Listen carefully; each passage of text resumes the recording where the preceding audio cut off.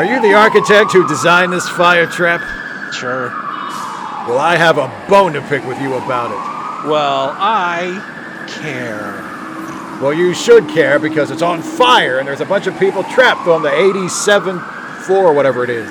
Well, I'm sorry about that, but see, they use substandard materials and they cut costs and put in bad electricity, and then, they piled oily rags on every floor when I specifically told them I want gasoline rags on every floor. I don't want to hear your excuses. We keep telling you architects we can only fight fires in the basement, and you keep making buildings that are 50,000 feet tall or whatever this is. I don't know. You need to knock it off and start asking firemen how to design buildings. We know how to do that. So do you think it was a bad idea that the design included drunk monkeys with lighters? Yes.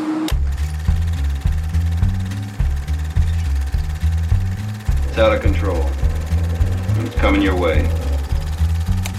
Hello, everybody, and welcome to Late Seating. I'm Jason Harding. And I'm Steve Shives. And on this show, we take a classic movie and see if it lives up to its reputation, whether that reputation is good or bad. And this time around, its reputation, somehow it won Oscars. What kind of year was that? Some kind of year. The building on fire stuffed full of celebrities is the one that wins all the Oscars. I mean, this fucking building is stuffed like a cigar, but with celebrities instead of tobacco. Steve, what movie are we reviewing? Honestly, if it had been called The Burning Building Stuffed with Celebrities, I think that would have been a better title. Accurate. We are doing that classic 1974 disaster movie produced by the king of disaster movies himself, Irwin Allen. Oh, for a second I thought you were going to say the king of cartoon. The king. Oh, that would have been even more interesting. It's the king of cartoons. Anyway, yeah, the tower. What is it? The Towering Inferno. The Towering Inferno. Yes, yes. Huzzah. Okay. Hooray for the Towering. Hey, Steve. Yes, my friend. Do you have any trivia for the Towering? I do, as a matter of fact. No. Yay. Well, lay it on me, baby. Maybe that'll cheer me up. Here, you open wide. Here comes some trivia. Shove it in. Here it comes. Just relax your throat. So, I don't know if you know this or not. I don't know if you know this or not, but Paul Newman and Steve McQueen did a lot of their own stunts. What? Yeah. Okay. And at one point during the production, a real fire broke out. Can you imagine? And Steve McQueen helped the firefighters put it out. Good for Steve. And one of the badass. And one of the firefighters working alongside Steve McQueen said, "My wife will never believe this." To which Steve McQueen replied, "Neither will mine." I love him. Me too. I wish he was not dead. I wish he was not dead. I wish he was still kicking ass at whatever age you would be. Like 100 years old or something. Yeah. I don't think he'd be 100. I don't know if he'd be 100, but he'd be up there. Anything's possible, I suppose. He could be 1 billion. I don't know. He is ageless. But I would like to see the headline: Steve McQueen from wheelchair beats up 5 punks. That would be cool. That would be cool. And the quote is, for the future. They took the lady's purse. What else was I supposed to do? Yes. And you're like, thank you, Steve McQueen. Yeah. There's my faith in humanity restored. Everything will be fine so long as Steve McQueen is still alive and beating up punks. Why'd people have to imagine that Elvis was still alive? Why couldn't we have imagined that Steve McQueen was still alive? I don't know. There should be Steve McQueen sightings, like at gas station in the South. Think? Okay. Sure. Okay, that's it. They accidentally started a fire and they did that stuff. So another bit, there were 57 sets built for the production, but only 8 were still standing when filming ended. Why? What happened? Because I guess they set them on fire? Oh, okay. Some theaters exhibited the film as part of a double feature with another new disaster film, Earthquake. Well, that one sucked. And this was billed as the Shake and Bake double feature. Oh, I get it. Because there was pork. There was pork in them. Yeah, sure, absolutely. Yep, absolutely. There was pork in both of them. I don't know why that. Who's the pork in the Towering Inferno? Well, Ernest Borgnine's not in that one, so I don't know. Are you okay? Yeah, I'm fine. I'm great. Okay, so they called it Shake and Bake because they paired it with a crappy disaster. Earthquake and yeah, exactly. Mm-hmm. So one last bit of trivia. Okay. So although they got along well professionally, Paul Sure. Newman and Steve McQueen were rivals. Really? And as it turned, well, apparently, I've heard this story. Apparently, the rivalry came mostly from Steve McQueen's side because he and Paul Newman kind of broke into acting together, but Paul Newman became a big star first, and Steve McQueen felt like he had to like catch up to where Paul Newman was. So they, as far as I know, they got along personally, and there weren't, they got along working on this movie. But there was like, I guess, some competition from McQueen's side. But each of them had a reason to be unhappy with their placement in the film because Steve McQueen was reportedly bothered by the fact that Paul Newman's character had slightly more lines than his character did. While Paul Newman was annoyed that Steve McQueen's character comes across as the more dominant of the two in the film. They were paid the same, and they were each given top billing in the opening credits using the first place above and below arrangement, where Paul Newman's name appears first from left to right, but Steve McQueen's name is just a little bit higher. And this was one of the first times that was done to appease. Why didn't you bring up the third party in that dispute? Oh, yeah. William Holden, right? Bill Holden. Who was like, I want to be paid Steve McQueen money. And they said, like, no. Shut up, old man. Shut up. Shut up, you old fossil. No one You're gives lucky a you shit have a about job. you anymore. Yeah, be glad you got the old man role in this movie. He actually became Norma Desmond. But they had to put his name on the poster too. Yes, his name was on the poster. And honestly, I mean, he was, like you said, there's tons of celebrities in this. When you go through the cast list, we'll see. But I mean, other than Steve McQueen and Paul Newman, I would say William Holden probably was the biggest star in the movie. Sure, he was a big deal. He was, 20 years prior. But I mean, he was a big deal. He had just done The Wild Bunch 5 years before. Yeah, the movie about old men doing shit. A bunch of old, almost dead, cowboys doing stuff. Yeah, that exactly. was the whole premise. This one was different. They needed vital, young, 40-year-old guys. Vital, young Steve McQueen. Yes, that's right. Okay, what else? Come on, give me more that's trivia. It. That's all I got. Trivia. That's all I got. Is the cat still alive? I would guess probably not. Okay, so I can. You know what? What? O.J. Simpson killed the cat. So this was going to be a surprise when I read the cast list. I'm sorry. It was Forget I said that. Did I say O.J. Simpson? I meant Jim Brown. Jim Brown. No, it was just like it was a surprise for us when we watched the fucking movie. That's true. I was like, oh no. Oh, is that who I think it is? It is. Oh, I forgot he was in this. Oh, I hope shit. he's only in this scene. Oh, nope. He's in it a lot. Oh, man. Why is he the only smart one and the hero? What is happening? Why is he the only smart one? And normally it puts us really conflicted. You know what I mean? For me, it makes because it's O.J. Simpson. But at the same time, you're kind of like, it's a 1974 movie where the only one that's competent and knows how to do any stuff is the black guy. So it's like, oh, how do I feel about this? Yeah, exactly. Anyway, it was directed by John Guillermin. Guillermin? Is that his name? Guill. I guess, yeah. Guillermin, yeah. And you know him from such classics as Shaft in Africa. Ooh. And the remake of King Kong. Oh, my God. And its sequel, King Kong Lives. Now, which is a favorite of mine. So, Steve, what's the deal with this dude and the Twin Towers? I mean, oh, shit, yeah. Because when I was watching the Towering Inferno, I was kind of like, is the Twin Towers gonna completely and totally no one wants to see this movie anymore?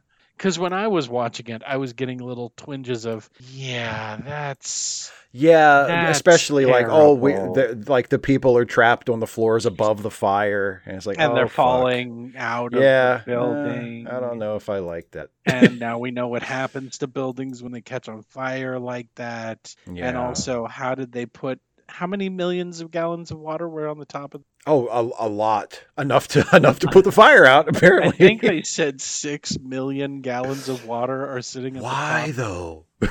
A gallon of water weighs how much? 8 pounds or something Was like it that. did it double as like the water tower for the city of San Francisco? Is Did that they what want to they make had? sure that when the earthquake hits, the heaviest part of the building is at the very top of it? It just goes straight down and pulverizes the whole building.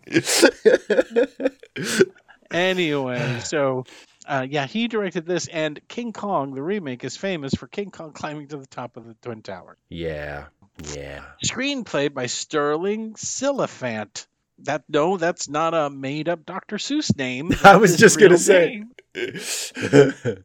But his other screenplay is In the Heat of the Night. So that's quite a career track. That is based on The Tower by Richard Stern and The Glass Inferno by Thomas N. Sortis and Frank M. Robinson. See, there was going to be 2 movies that were coming out in the same year about a building on fire, and they were based on 2 different sources, which I just read, The Tower and The Glass Inferno, and they just pushed them together and made The Towering Inferno. Isn't that great, Steve? So They smushed them up and made one movie.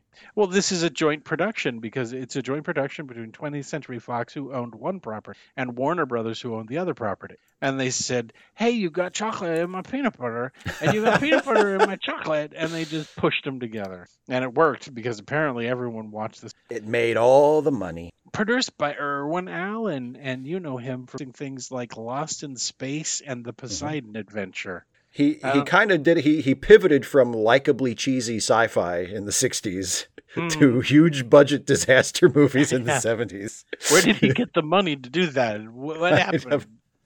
Starring Steve McQueen as Michael O'Halloran, the fire guy. Yeah. Do I have to tell you who Steve? Should I? He's been in He's been in some movies. like Bullet, which we're gonna have to review at some. Yeah. The Great Escape and The Sand. The Getaway. The Blob, The Getaway. Oh, yeah. And just standing around looking fucking for a guy who's not really all that handsome, but fucking cool. He is. Paul Newman as Doug Roberts. You know Paul and shit. Why do I have to do this? Why? Steve, tell him something that Steve Newman's been in. Steve, why do I have to do this? Why? Tell him something that Paul Newman's been Paul in. Newman. Well, I always was a big fan of The Hustler. Yeah, he was in The Yeah. Hustler. And The Hustler, Color of Money, the long. The Color, yeah, awaited right. sequel. The Verdict. Hmm? What else? Oh, he and late in his career, he played the mob boss in what was the Tom Hanks mob movie? Oh, Road to Perdition. Road to Perdition. Yeah, he's where he gets to double axe handle his son, played by Daniel Craig. Oh yeah. And he double axe handle him across the back and go, I curse the fucking day you were born. Yeah, him. Also like Great Cool actor. Hand. Cool Hand Luke. Cool Hand stuff like Luke, that. yeah. Butch and Baby Sundance. Blues, those blue eyes, baby. Butch and Sundance. Yeah, Butch and Sundance. There you go. Tons of stuff. Yep. William Holden is James Duncan. What else has he been in, Steve? Sunset Boulevard, Mm-hmm. Wild Bunch, Yep. The 2 we just mentioned. Sabrina, I think, wasn't he in Sabrina? Yeah, it wasn't Sabrina. Yeah, It was the yeah. other guy that wasn't Humphrey Bogart. Faye Dunaway and Susan. I don't know. Faye Dunaway is That's right. Susan Franklin, and she's been in movies like Network and Bonnie and Clyde and Mommy Dearest and Supergirl and Nothing and Nothing. She hasn't been working lately. Is she alive? I don't know. Yeah, I think she's still alive, yeah. Fred Astaire as Charles Claiborne. And it's Fred Astaire. Fuck you if you don't know him. Susan Blakely as Patty Duncan Simmons. And she was in the TV show Rich Man, Poor Man. Anyone remember that? Congratulations, you're old like me. Richard Chamberlain is Roger Simmons, and he's been in, he's most famous for, the Thornbirds and Thornbirds, yeah. Shogun. And Dr. Kildare. Jennifer Jones as Lissolette Mueller. Nothing. O.J. Simpson as a guy that we have to contend with because he's in this movie. God damn it. As Harry Jernigan. Robert Vaughn as U.S. Senator Gary Parker. What else is it? Man from Uncle. Yeah, Superman and 3. he has that great line in the movie where he turns to William Holden and he says, "I asked you to build an He indestructible didn't say skyscraper, this. and you're He telling me didn't. you couldn't He even do that one he did not. simple thing." He did not say that line in the movie. He didn't people. say it, but He I didn't. wish he had, though. I wish he had. Susan Flannery is Laurie, soap opera. Sheila Matthews Allen is Paula Ramsey, nothing. Norman Burton is Will Giddings, nothing. Jack Collins is Mayor Robert Bob Ramsey, nothing. Don Gordon is Cappy. Felton Perry is Scott, and you guys will know who Felton Perry is. The minute I saw him, I thought, shit, that guy is really old. And he was that guy from RoboCop. What's his name's friend? The other guy, the one that's always like, yeah, RoboCop. What's his name? Yeah, RoboCop. He's the one that works for OCP. He was what's his nuts partner that lives, not the one that gets blown up. Donald Johnson, it says in the credits. Okay, whatever. Yeah. It's that guy, but he was in RoboCop and Dirty Harry. Gregory Sierra as Carlos, a TV on Barney and Sanford and Son. And because we probably won't cover it because it's so much he gets crushed by a statue and he shouldn't have. He was a nice guy. He gave those kids ice cream sundaes after all the bullshit they had to go through. He didn't deserve that. No, he didn't. Ernie, actually, a lot of people don't deserve to die. Are killed in this movie. That sure is true. Ernie or fuck you. Or Sati, it looks like. Or Sati as Mark Powers. Nothing. Dabney Coleman as a surprise cameo. He wasn't famous yet, so he's not really a cameo. But he's the SF deputy chief. He turns around and you're like, shit, Dabney Coleman. And he's been in things like Boardwalk Empire and this stuff. Elizabeth Rogers as Lady and Bowie, and Leicester as Guest, Norm Grabowski as Flacker, Navy Air Rescue Chief, Ross Elliott as San Francisco Fire Department Deputy Chief 1, Olin Soleil as Johnson, Carlina Gower as Angela Albright, Mike Lookinland, who made me blink and do the cartoon thing where I rub my eyes, as Philip Albright, and you guys know him from... He's Bobby from the Brady Bunch. The Brady Bunch. Doesn't have a whole lot of lines. Probably was glad to get away from the Brady Bunch. Like, we're going to endanger you or anything. Yeah, well, because he was one of the youngest kids on the Brady Bunch, so he was among the last to lose his virginity to his step-sibling. Steve said that. I didn't say that. Steve made that weird incest joke. To all you people who hold the Brady Bunch to be sacrosanct, who listen to our show. Yeah. They push him into that bathroom that connects the girls' room to the boys' room, and they push Cindy and him in there. And it's time to fulfill the family pact. See, I was just thinking it would be consensual. You're the one who turned it into a weird, coercive thing. Until the cloth with the blood on it comes out, you shall not leave or eat. I told you. So yeah. You put the wrong ingredients in me, and dark fucking shit comes out. I love it. All right. Carol McAvoy is Mrs. Albright. Nothing. Scott Newman is young fireman. That's Paul Newman. Yeah. He was a nepotism. He was a fuck up. Everything I read about him, everyone's like, yeah, I don't want to speak at that stage, but he didn't really make it to the 80s. I don't think he made it to the 80s. Well, that's too bad. He had drug problems, and that really tormented Paul Newman for a while. And so he started a whole. He was his only son, right? And he has a couple. He has a couple lines in here, which is fine, I guess. Nothing with his dad because he's always with Steve McQueen. Well, his dad didn't want to get any of the stink on him. Oh, stop. He was like, put him in the movie, but don't let him get too close to me. And Paul Kami as Tim, and that's a short list of the cast. There's more. Cinematography for Fred J. Kohnenkamp.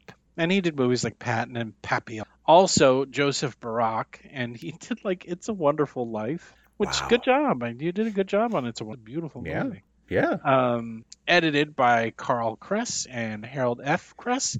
I didn't write anything down, so that means they didn't do anything, or I was being jostled in my airplane seat by a drunk man. And I turned to say, I will break all of you if you don't stop. My daughter hates me.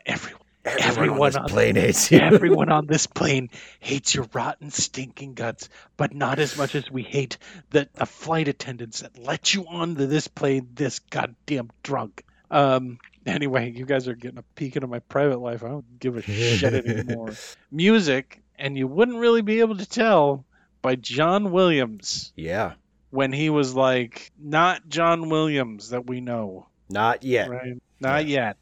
This is a pretty boring soundtrack, isn't it, Steve? Yeah, I mean the opening title music is pretty distinctive, but other than that, I mean, it's but not, he never came up with like a catchy sound for a building on fire. No, he really didn't. Production company Irwin Allen Productions, distributed by 20th Century Fox in the United Canada, and Warner Brothers. Interns released on December 14th, 1984. Running time too goddamn long. How much of this movie could have been cut out? Just set the goddamn building on fire. They could have made some cuts. They could have made nothing. It could have been nothing but cuts. Budget $14 million, $84 million in today's box office, $1.2 billion. Adjusted. I mean, it made $203 million back in 1974 money when it had value, and now $1.2 billion. That's it. Okay. Woo. So, Steve, a building caught fire, and then it was not on fire. The end. You kind of, that's the quick and dirty summary, yeah. Steve, are you, okay, let's put on our firefighting uniforms. Oh, boy. Put on our hat and our coat, and the thing that lets us breathe. Yeah. And, why are the tanks so heavy? Shut up. You just quoted Steve McQueen. I know, and I did it in a baby voice too. He didn't say it like that. Why do you take so heavy? I hope his fucking zombie punches you out. He knows I'm just playing. Steve McQueen knows I love him. We have that kind of a relationship. You hear a we knock at the door. You open it. There's a knocked out Instacart delivery guy, and Steve McQueen is eating your fucking sandwich, and he punches you right in the face. And it's the zombie of Steve McQueen, but he looks exactly the same. Yeah, he hasn't changed at all. He hasn't changed a bit. Because he's holding it together. Because even as a dead guy, he's holding it together. Are you ready to run I'm into ready. this? Run it. And you know what? I will say that at least the movie producers went out of their way to acknowledge that firefighters are kind of heroes in a way. Yeah. Yeah, they kind of do things that, other people wouldn't do. Yeah, like run into a burning building and try to save people. Weird how that's a good thing. Yeah. I mean, they'll see a place that is completely on fire, and if someone says there could be people on the 4th floor, they go into the building. Yeah, they go into the building that is on fire. That's right. Sometimes they're dropped in from above. Sometimes they got to climb a ladder, and sometimes they don't come back from. Yeah. So thank you, movie. Anyway, Steve, you ready? I'm ready. You ready? Okay. I'm ready. Me and you climb 89 flights of stairs in a skyscraper that's 135 feet tall. I think, yeah, something like that. Built in San Francisco. Yep. We already have a skyscraper in San Francisco that is starting to tilt because it wasn't cemented into the bedrock. Oh no, and they're trying to figure out a way to correct it. What are we gonna do? They have videos of people who have bought, condos in their apartments, dropping a marble on the floor and roll. That's not good. No, it's not. No, it's not. Could they maybe just get someone in one of the buildings across the street with like a long 2x4 and just kind of push it back? Prop it up? Yeah. No, that's not how buildings work. Okay, just a suggestion. Buildings work by you build them and you fill them full of oily rags and monkeys with lighters. I already told you that. Did you listen to the sketch? You put the oily rags into the electrical closet. That's right, next to the monkeys with lighters. And you just leave them be. That's right. All right, let's me and you run into the towering Inferno. Steve, take it away. Well, before we get to the towering inferno, we get a helicopter shot of one of our lead characters, played by Paul Newman. He's Doug Roberts, the architect who designed the tower. He's arriving at the tower via helicopter. And that takes 5 minutes.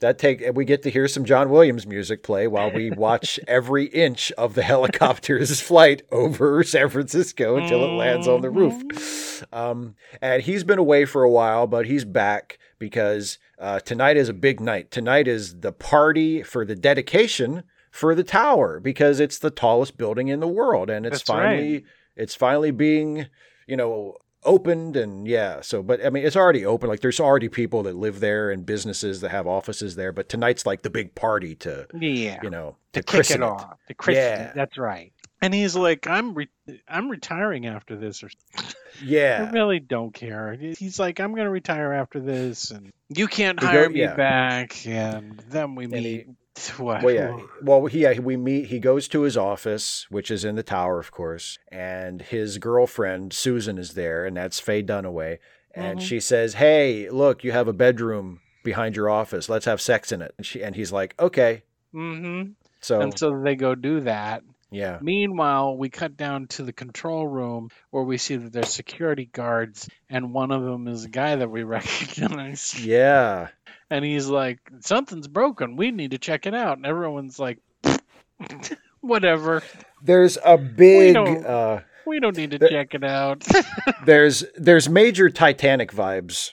Yes, there is. There's like two characters in the movie who are like, there are certain problems with this building, and we should look into those. And literally everybody else is like, fuck you. No, we don't. This building is perfect. Everything's fine. And meanwhile, he's checking the monitors. And I don't know if it happens now. I don't think it happens 10 minutes in the movie. It's possible. Not quite yet, but yeah.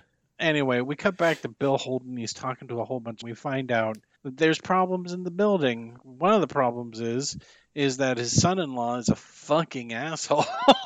That's right. Well, his son-in-law is one of the contractors. Yeah. Yeah. Bill Holden built the building. Right. And Paul Newman designed the building. And he has not shown up to a meeting. So they tell him, hey, go get him. Go to his house and get him. And his wife is there, and she's like, I don't know what he's doing. He's never here. I hate him. I hate his rotten, stinking guts. I hope he falls. I hope he falls down on fire. Yeah, out of some kind of chair that is dangling. Yeah. From a good old rescue dangle chair. That's what one of those. That's what I want.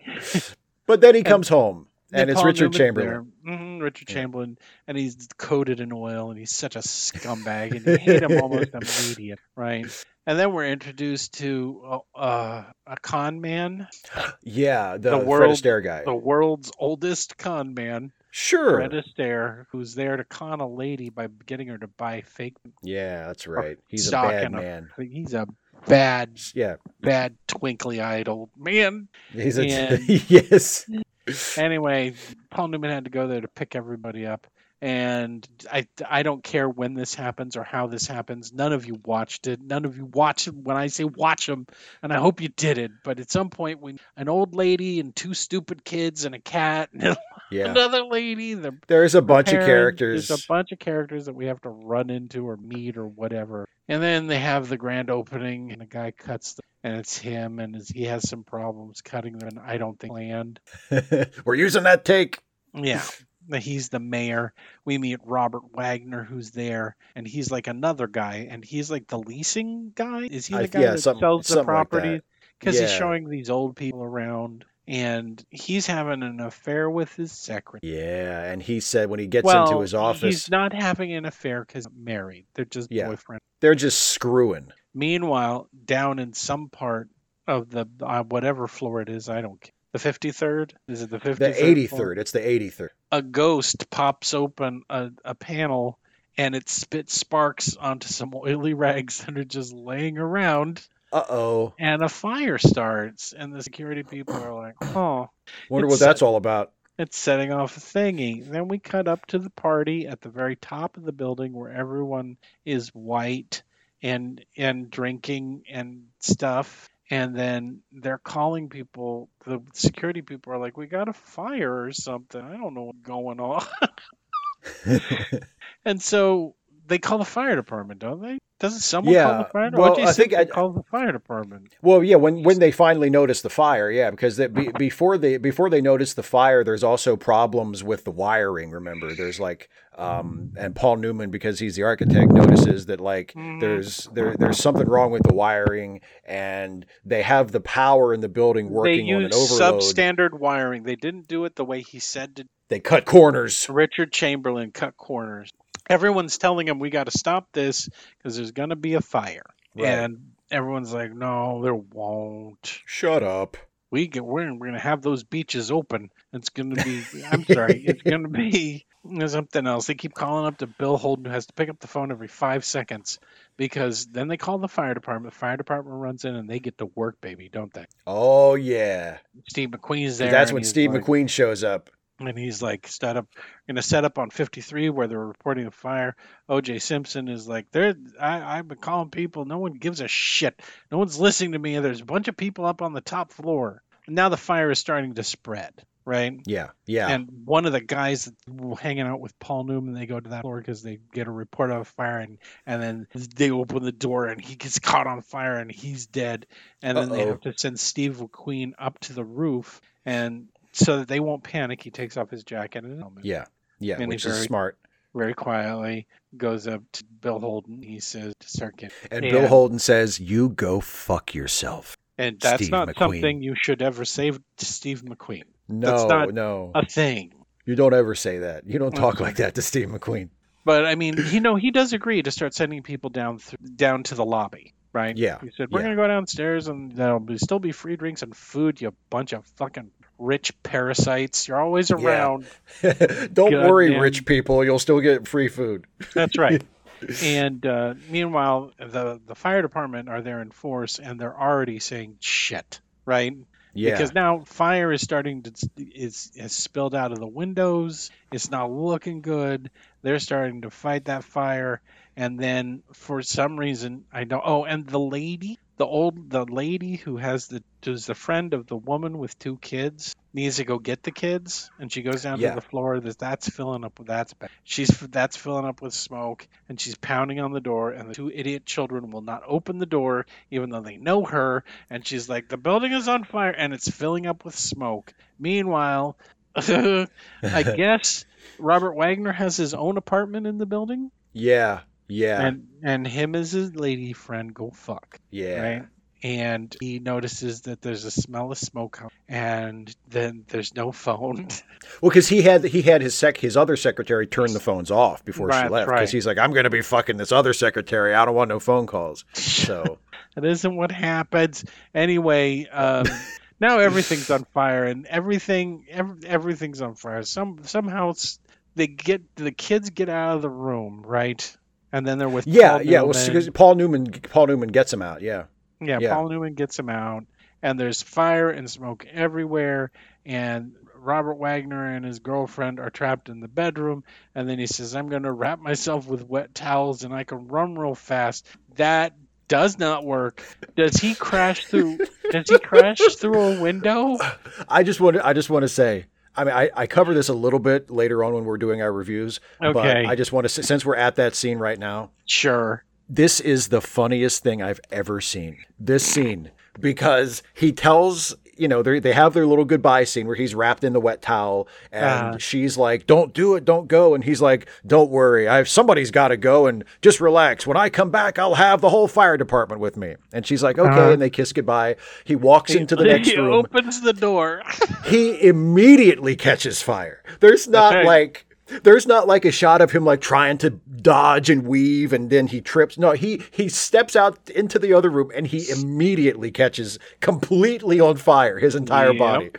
And he staggers through the room on fire the whole time. And then he finally hits one of the windows and crashes through and falls. It's fucking hysterical. Mm-hmm.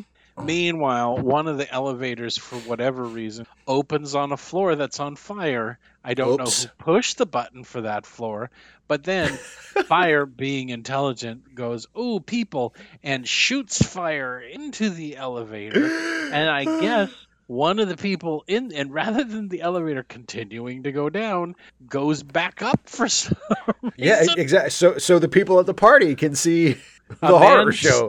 stagger out with a pile of dead, burning bodies behind them. Yep. And he staggers out. Fred Astaire puts the coat out. I'm not even going to bother with the subplot of Fred Astaire and the old lady. Yeah. Fred I don't Astaire falls care. in love with a lady at the party Who knows that he's a Yeah. con man? who finds out that he's a con man, and she doesn't care because he's Fred Astaire, I guess. Meanwhile, one of the doors, so up on the penthouse where they're having this party, one of the doors is filled with smoke, and the other emergency door can't open. Right. So then they tell them, you guys got to start evacuating the outside elevator because this building has an outside elevator. Yeah, like a scenic elevator that goes, Yeah. That is attached by dental floss and little Apparently. elves. Apparently. Yep. Meanwhile, Paul Newman's trying to get the kids down the stairs, but then gas pipes just start exploding for no reason. That'll happen when you let Richard Chamberlain subcontract the construction. And then there's stairway hijinks, so then they got to go back up, and then they're at the door that won't open. But thankfully, and I didn't know this, firefighters carry plastic explosives on them. Yeah. and they- Into burning buildings. Who so that knew? I guess if they catch on fire, they don't suffer, right? So that's the only reason. At least I'll go. go quick. Can you think of any other reason? I can't. Meanwhile, every firefighter in the world is now fighting this fire, right? Yeah. And Paul Newman has to crawl around in the ducts, and he has to crawl up stuff. Steve McCrawling all over the place, fighting fires and stuff. And it's now been more than an hour that you've been watching this movie, and you're just kind of done, and you're tired, and you just don't want to see anymore. And you look, and holy shit, there's still an hour left. More than an hour left. Anyway, they get the kids up and right. Then they pile some stuff in front of them. Richard Chamberlain has been drinking because everyone's like, "This is your fault. Everyone's mad at him. You're gonna burn for this, Richard Chamberlain." And he goes, "I'm gonna try to escape." And so he moves the stuff out from in front of the door, and he tries to run down the stairs. But there's fire and explosions and stuff on his back. And he comes back up all scorched, and he's like, "Well, that didn't work." And he was like, "If you're smart, you'll come with me, my wife." And I'm not. And he's like, "Fuck you then. How about that? How about fuck you?" So now Paul Newman and the kids are up in the penthouse. Everyone is still trapped in the penthouse. A helicopter tries to come That doesn't go well. and land on the roof. And what happens to it? Well, it's a little windy, you see, and the helicopter turns sideways and crashes and explodes. Yeah, So now everyone else in the building, I think, has gotten out, right? And O.J. Simpson found the cat. Yeah. So they're up on the roof, and someone comes up with the idea everyone's going to be leaving from the scenic elevator, and the women is going to go for. They put the kids in the scenic elevator, right? Yeah. And then they put the mayor's wife in the elevator, and Faye Dunaway. Yeah. And the lady that Fred Astaire has the hots for. That's right, and that's great because now they'll be safe down. Sure. They're fine. They're fine. Yep. Mm-hmm. Totally safe. Whoops. Part of the building explodes, which makes the dental floss that's holding the elevator up snap a little bit, and now, oh no, what's happening, right? Fred Astaire's girlfriend just unceremoniously falls to her death. Yeah, just falls out. She's just whoops. Like, oh, shit. So now, okay, so two things are happening. One, they're going to do the dangle chair, right? They're going to do the dangle chair from the where they are in the penthouse to the roof of a nearby building, right? Right. So they can get one person out at a time, right? And so they're throwing ropes to the people that are up at the penthouse. And then they get a few people. They get a few people out. All die. they get a few people out, and then Richard Chamberlain starts getting antsy. Because next, Steve McQueen has got to dangle from a rope. That's right. To save the elevator. To save the people in the scenic elevator that's hanging on by a thread. Elevator. Yeah. There's a fireman in the elevator with them that is on top of, and he slips, and then Steve McQueen has to grab him and hold him for fucking ever. For the whole time that it's being lowered down by the helicopter. But the helicopter does get it lowered down, and yay! Thank you, Steve And McQueen. thank you, Steve McQueen. Meanwhile, they got the dangle chair, right? And the dangle chair, they can only take one at a time, and it's the women that are going to go first. And if Richard Chamberlain had his way, he'd push everybody off the building and just jump in the dangle chair all by himself. Meanwhile, the captain of fire people tells Steve, "Hey, listen, there's no way to save this building. We can't put the fire out. It turns out fire is really bad for a building like this. Break out the marshmallows because there's nothing stopping this thing way up. Unless we have a crazy..." Now, here's the great part about it. At least it wasn't a crazy plan from the architect or any of the lead characters. Right. For once, it was a professional stepping forward saying, "We've analyzed the building and this is the we can think of to put the fire." Right. These morons put 6 million gallons of water at the top of this tower. Had no idea why they were doing that at the time. We honestly don't know why there are 6 million gallons of water at the top of the building, but there is. We're going to send you up there with a bomb or several bombs. Several bombs. You're going to blow them up, and maybe the water will put the fire out. We're going to try. And they're like, okay, but the water might push everybody out. It might kill everybody. Explosions in the fire might kill everybody on the penthouse. But this is the only way to put the fire out and maybe save some of them, right? Right. That's the idea. Meanwhile, in the dangle chair, all the ladies have gotten out, and now it's a bunch of, okay, we all took numbers, but I'm going on there first. And he's got a bunch of goons who are like, yeah, we're team get on the chair first. And no one stopped to think there's only one there. What are we doing? Grab on, everybody.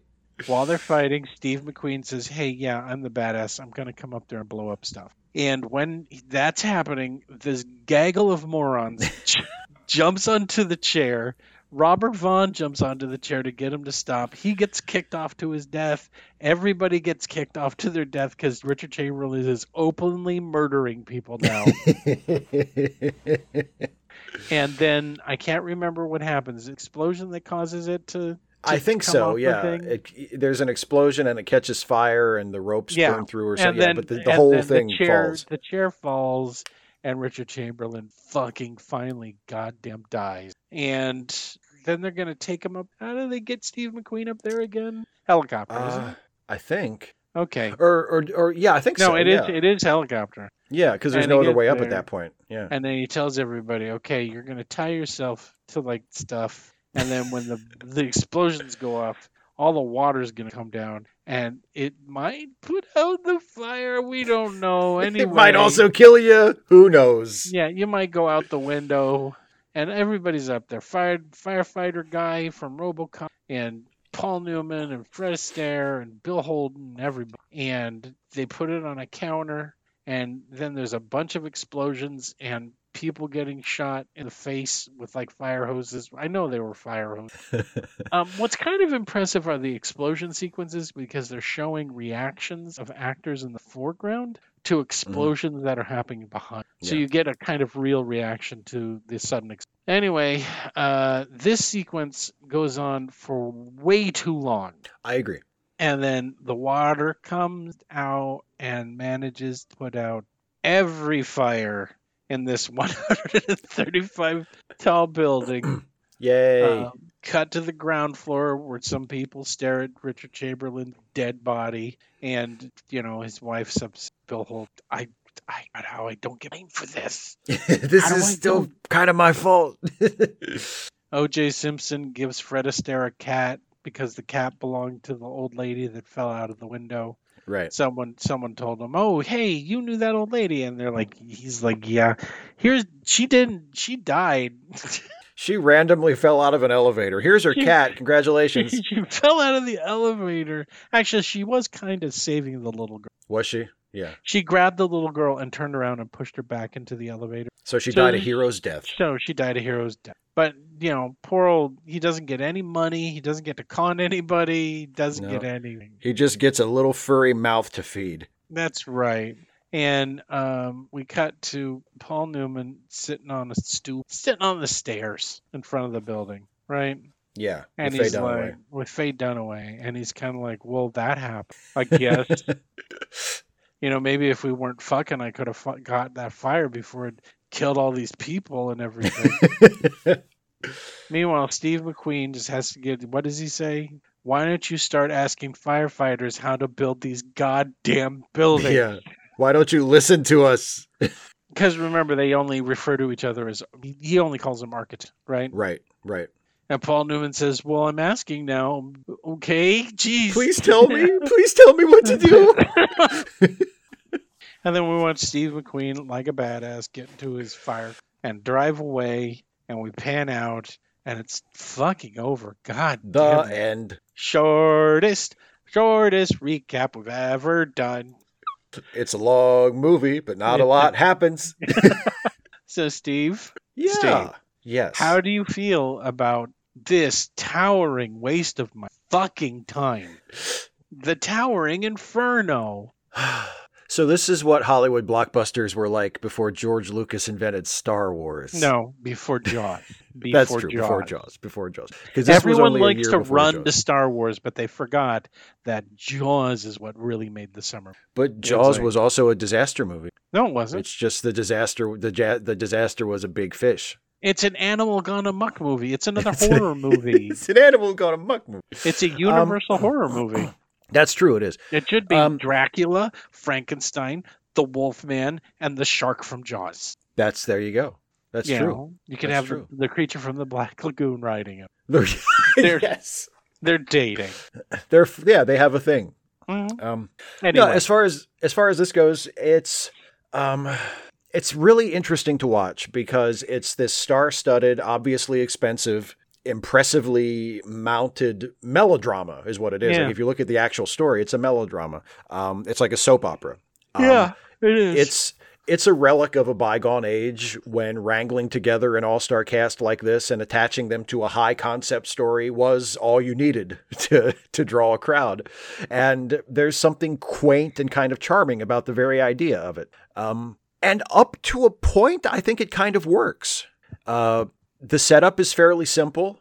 Mm-hmm. A bunch of people trapped on a high floor of a skyscraper while a fire rages out of control below. And the story spins out of that setup in a variety of ways, all of which make sense. So by the end of the movie, you can sit back and think, yeah, I think they did just about everything you can do with a movie about people trapped in a burning building, Sure. The thing is, the setup does take a while.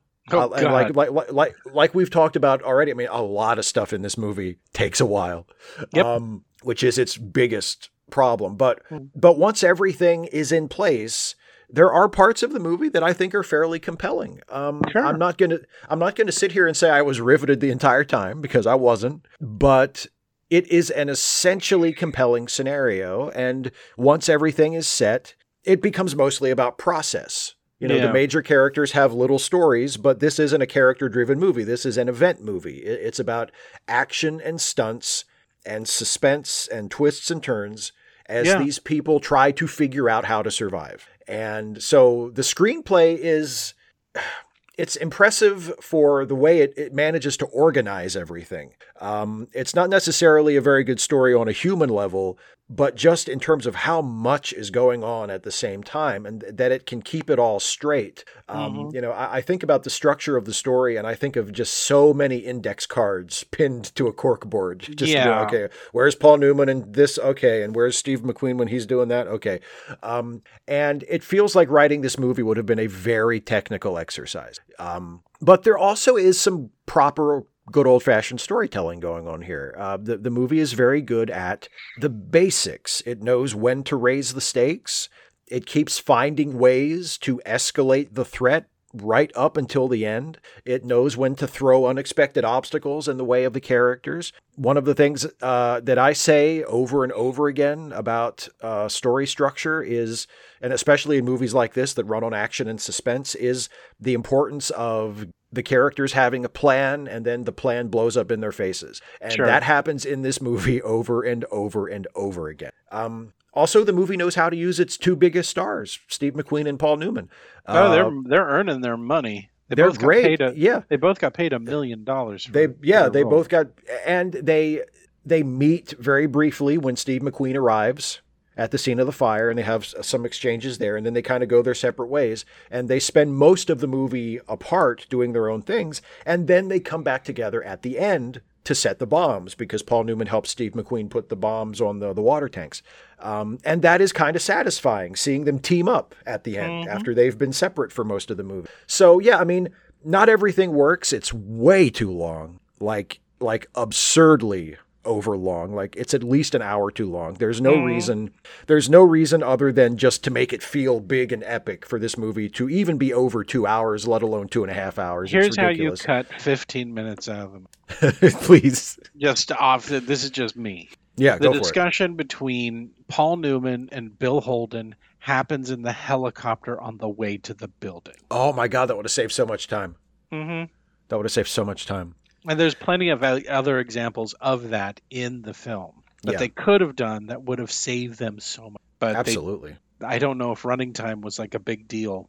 I wanted the most out of my $3, so make it as long as humanly possible. Well, I mean, that's kind of what it feels like. It feels like, well, this is a big epic movie with all these movie stars, and it's like this high concept thing. The world's tallest building is burning down and all these people are trapped. And if it's only 90 minutes, well, people might feel cheated, you know? So let's make it 2 hours and a half instead of 1 hour and a half. And it just, you know, I feel like half the movie, you mentioned, you know, how they could save time just cutting out or, you know, having more efficient ways of delivering information instead of all those conversations.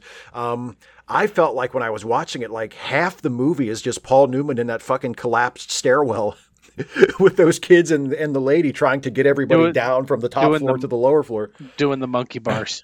Yeah, doing the monkey bars. And like they would cut away to something else and cut back. And it's like they're still doing that. Like, Jesus Christ, just get them down off of there. I mean, it's compelling for one scene, but like, let's not stretch this out too much. Jesus. I mean, we kind of know. I don't know if this movie established the trope, but the trope is there's a thing and everyone needs to get past the thing. Yeah. And the thing is dangerous. And you know that at least one person in the group is going to die trying to do the thing. Is not going to make it past the thing, yeah. Right. But none of them kids die. No, they all make it. They all make it. Yeah. They all make it, which is like, okay, let's just get them over to the other side a lot quicker then. If we know they're going to make it. Exactly. Yeah. Well, and so that, I mean, and there's other examples of that too. There are a lot, like you said, the setting of the bombs takes a really long time. You can kind of justify that by saying, well, it's the first time we've seen Steve McQueen and Paul Newman together since the beginning of the movie. But even so, it's like, it just takes way too long. But again, we're talking about, you show them go, okay, let's go set the bombs. And you move a bit of dialogue between Bill Holden or something else to fill in that time while they're upstairs setting the bomb. Yeah. You cut to them just a couple of times putting a bomb down. And then you cut back to dialogue that's taking place. That is going to be in the movie anyway, so you just condense it. Yeah, and they don't do that. Because like I said earlier about process, I mean, the setting of the bombs is not all that interesting to watch. You know, in terms of process, all we really need to know is that they're doing it. So actually watching them do it isn't that interesting, because it's just, okay, put some plastic on the bottom of the tank. Okay, put this over here, stick this. We've all seen people set bombs in movies before. We know what it does. They put the plastic in, they put the little wire in. You know, we don't need to watch 5 minutes of that. We get it. We get to see them do it once, quickly. Yeah. And that's it. So, and also, Steve, how many fucking bombs did they set? Oh my God, so many. Because every time you think, okay, they're all off, right? And then another one goes off, and you're like, okay, what's exploding now? Yeah, weren't they all on the same timer? Like, I thought you said 5 minutes. Why aren't they still going off? But that brings me to another thing, which is, I mean, I guess technically it's a criticism, but it's one of the things that made the movie more enjoyable to watch, which is there are times when it is unintentionally hilarious. Sure. And I think part of that was my reacting to the length of it. Was I got to a point in the movie where anytime somebody died, I laughed. I just thought it was hilarious. And I mean, because like I think the idea of it is to create tension. It's like, oh, you never know who's going to die. You know, like when Fred Astaire's lady friend falls out of the elevator unexpectedly. It's like, oh shit, I didn't think they'd kill her. Fuck. You know, like. But it gets to a point where it just becomes funny. Like that scene I mentioned earlier with Robert Wagner catching fire. It's absolutely hysterical. And then his girlfriend, the secretary, runs out, and almost the exact same thing happens to her, and she falls out the window. It's like, oh, both of those characters are dead. Shit. Well, she breaks she breaks a window because she can't breathe, and then she gets sucked out the window. So, and I just after a certain point, I thought it was funny because I felt nothing for these characters. They were just bodies in the movie. And other than Paul Newman and Steve McQueen, everyone in here is fodder. Like, they all could have died and I wouldn't have given a shit. Mm-hmm. I think Newman and McQueen come across really good. I think Steve McQueen especially has like some Steve McQueen badass moments that really, hold the movie together. Like when he says, I'll go up on the elevator with a cable on a helicopter. Yeah, but you notice what's great about that is he doesn't say it like that. No, he does. He doesn't have like swagger. He does it like, well, I guess somebody's got to do it, so I'll do it.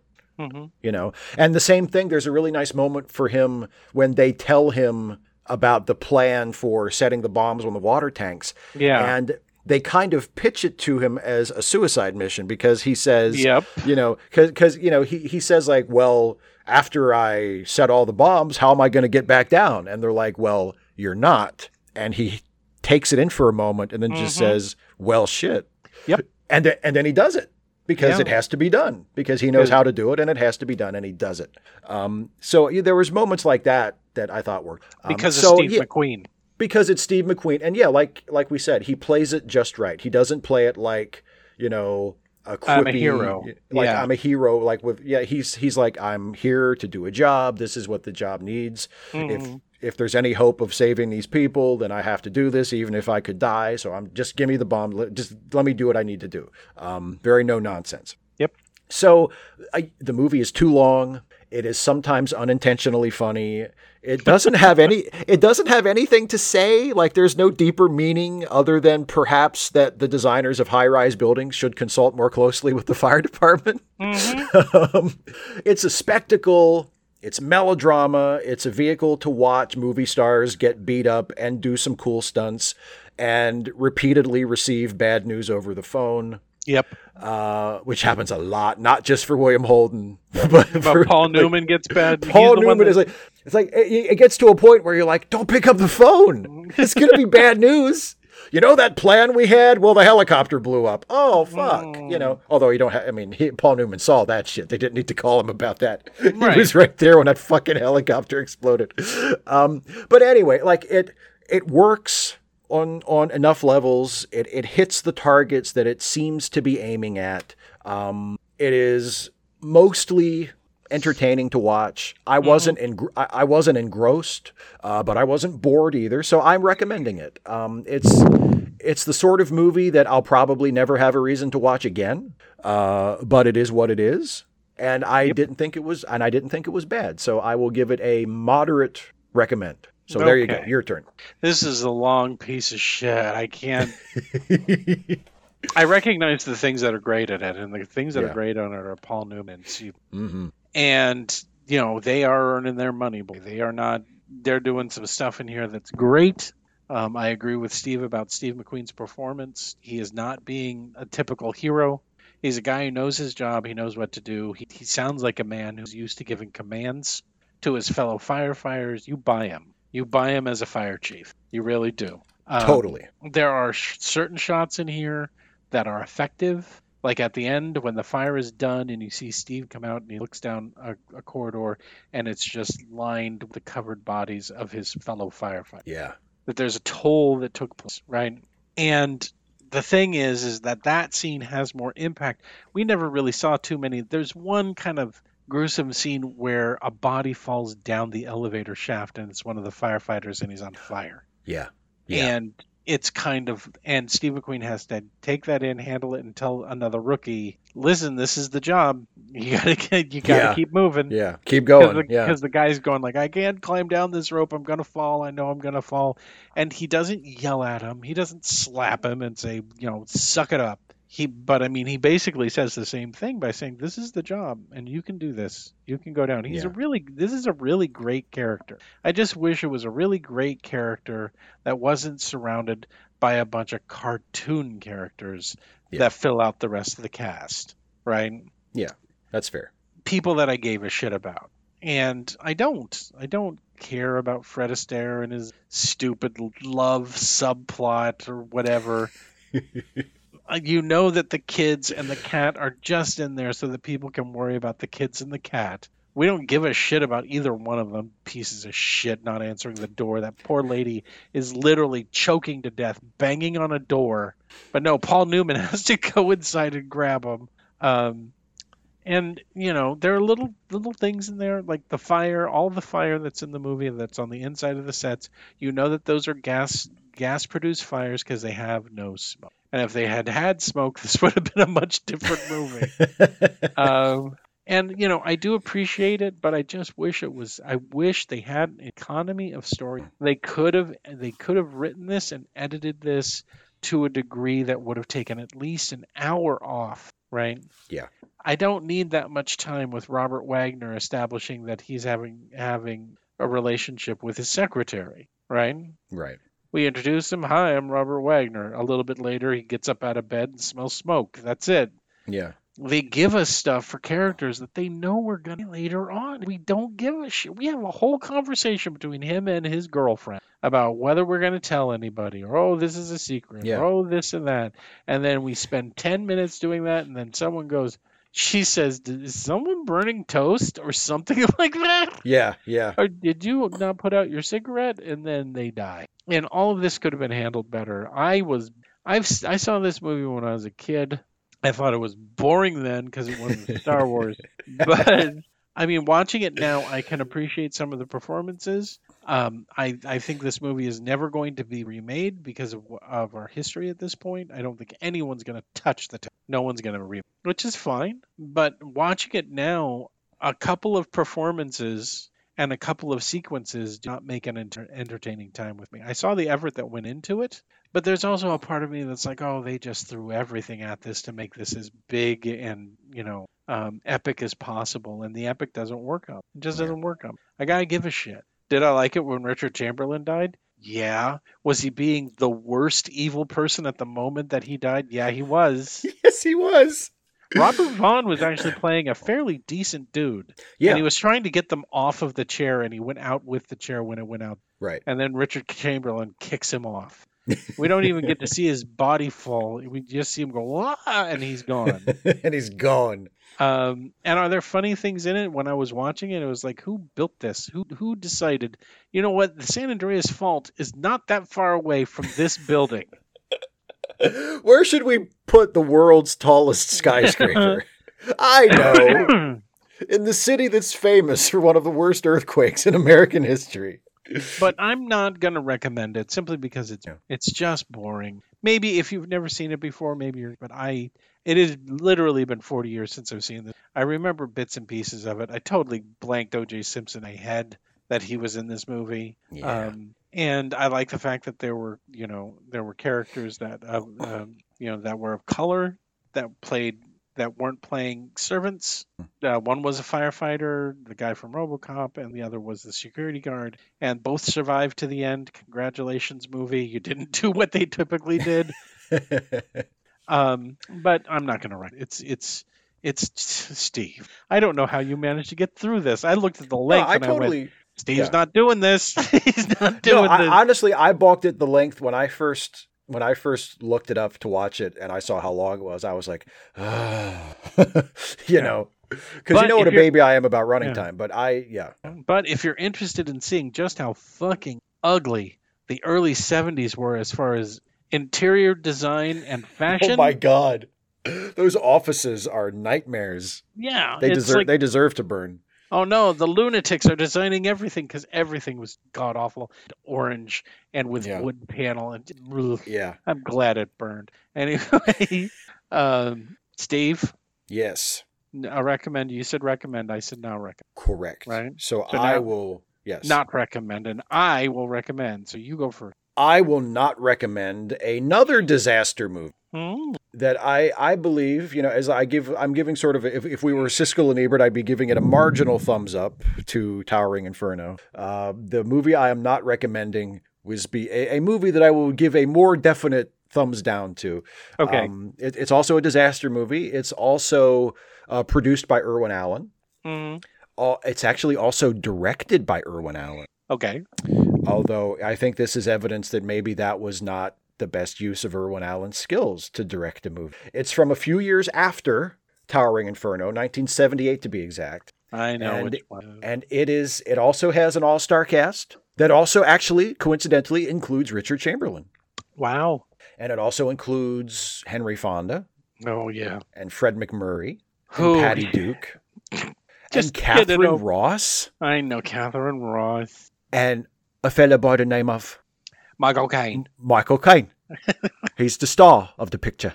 I'm talking, of course, about The Swarm, which is famous as not only one of the worst of the disaster movies, but one of the worst movies ever made, period. Mm-hmm. So yeah, it's a movie about bees. It's about a swarm of bees. That would be The Swarm. Isn't that terrifying, everyone? Don't you just scared down to your boots? Oh no, what are those bees doing? Coming over here. I heard these bees have knives. Do they have knives? We've got to stop the bees from coming over here. It's called a flamethrower, Steve. So yeah, it's killer bees, and that's basically the deal. And it's not as long as Towering Inferno. At least the theatrical cut is not as long as Towering Inferno. I'm noticing, I haven't seen this version, but apparently there is a 156-minute version that was released on Laserdisc in the 90s. I do not have any idea what sadistic bastard allowed that to happen. For that? Who was like, I didn't get enough. If only it were 40 minutes longer. Who thought that about this movie? But no, it's a bad movie. It feels like it's longer than it is. It's incredibly boring. It's incredibly silly and not in a good way. So yeah, my disaster movie that I am not recommending is the all-star disaster, The Swarm. Well, as you guys know, I like to not recommend a movie from the same year as the movie we just reviewed, and it's 1974, and I'm telling all of you to run out and watch Godzilla vs. Mechagodzilla. Thanks. I know. Boy. You're speaking directly to me. If you don't like kaiju, don't watch it. But this one is Godzilla fighting a robot version of himself. Do I need to say anything else? Yeah. Is the title is basically the pitch for the movie. Yeah, that's exactly right. Godzilla versus Mechagodzilla. There's no plot. If there is a plot, I don't care. The plot is in the title. Godzilla fights Mechagodzilla. The plot is the same as every Godzilla movie. It's true. A little tiny bit of Godzilla stuff happens in the beginning. There's a whole bunch of human stuff that makes no sense and you have no reason to care about. And then a bunch more Godzilla stuff happens at the end and you're happy. That's right. Just like every Godzilla movie. Just like every Godzilla movie. Yes, every Godzilla movie. And even when the American companies that are making modern Godzilla copy it step by step, Godzilla lovers go, there's not enough Godzilla in it. And it's like, what have you been watching? Okay, so you've never actually watched a Godzilla movie. That's right. Or you only watch the fights. Right. You've seen like YouTube clips or something of the fights, and you've never actually watched a Godzilla movie because they're all like that. Yeah. Hey, Steve. Yes, Jason. Because this movie review is going up late, I've decided that we're going to do another viewer's choice. Huzzah! Yay. So anyone listening to this, if you're a Patreon patron, go to the Patreon website. There is a post there specifically telling you about how late this podcast is, but also notifying you that it's viewer's choice time again. So leave your comment on that post as to what you would like us to review. Once I get all of them, if any of them have more than one vote, or whoever has the most votes, that automatically wins. But if it's a tie again between 25 different movies, I'm gonna make Steve pick one, and that's the one we're gonna do. So please go to the Patreon website and put down what you want us to review. And remember, you don't have to go by my dopey rules about it being at least 10 years old or whatever. Anything goes. Anything you want. Okay. Now, but that's not done yet. We don't have those movies yet. Right. So you get to make a terrible choice. Oh, boy. I will tell you, now Steve does not know what these movies are. I have selected 3 films. Steve has to make a blind choice as to which one we're going to review next, between A, B, and C. I will give him a hint. This is from a filmmaker that we have not done yet. Ooh. So, okay. Steve? Yes. Please. A, B, or C? I I'm making my mind a blank. The first letter that comes into my head will be my choice. C. Okay, C. You want to know who the C. filmmaker is? Yeah, I would love to. He's a local boy to you. He is. He's quite famous. I think I know who you're going to say, but go ahead. Who do you think I'm going to say? Barry Levinson. How about them, Apple? Oh, well, he was the other one I was thinking. He wasn't the first one. He wasn't the first one who came to mind, though. I'm not saying it's not Barry Levinson. Another Baltimore boy. It's the more fun one. I was thinking Yeah. Mr. John Waters. That's right, John Waters. So had you chosen A, Steve and I would have white-knuckled our way through. Oh, I haven't watched Pink Flamingo since I was like 17 years old. Oh, really? On a dare? Yeah. Did you watch it? No, I really wanted to see it. Oh, did you? Okay, good. Yeah. Had you chosen B, we would have watched a review. Polyester. Ah. But you chose C. I did. So the next movie we're going to review is the hilarious, just chock full. I love Edith Massey so god, but she's in it along with Divine in the classic Female Trouble. So if you guys want to get all the jokes, then rush out and watch Female Trouble before the next podcast drops. And that's it. I'm tired. I feel like I've been running up and down the stairs of the Tower Inferno 2 weeks. I'm done. For late seating, this is Jason Harding. Go see a movie this week. This is Steve Shives. Hey, are you here to take me on or the fire? Why can't we do both? I don't understand why. I didn't realize you were into that kind of play. I mean, I could. Are you saying you want to have a three-way with me and the fire? That's right. Spray some lighter fluid around. Oh yeah, the fire like that. Wait, you're not supposed to be into it. Oh, I'm sorry. How dare you, sir? Okay, now you're just faking bad. Can't you put a little protestation? Wait, first we need a safe word. What do you want to use for the safe? Fire. No, we can't. No, we can't use fire in fire play. Helmet. No, helmet. You don't want any fire-related or fire department-related words? No, it has to be something unique because we get confused. I got it. When I'm dressed like a fireman and I set you on fire and I have to put you out with my hose. You see where that's going? Okay, hose was my next one I was going to say. No, so never mind. God okay. Damn it. Okay, I got it. Strawberry. All right, strawberry it is. Get them off. Okay. I'm going to set up the charcoal. Okay. All right, say bye to everybody. Bye, everybody. Bye. Strawberry. Wait, already? I lost my nerve. Oh, son of a bitch. How many of our shows have to intimate them? A lot of them, apparently.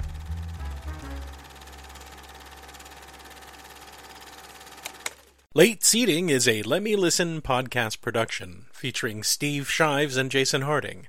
Produced by Jason Harding. Theme music, Rollin' at 5, composed and performed by Kevin MacLeod. You can find more Let Me Listen podcast productions at our website at www.letmelistenpodcasts.com. You can also find us on Stitcher, iTunes, or just about anywhere you download podcasts. Late Seating is a listener-supported podcast. If you would like to support Late Seating or any of the other Let Me Listen productions for as little as $1 a month, please visit our Patreon page at www.patreon.com/letmelisten. And thanks for listening.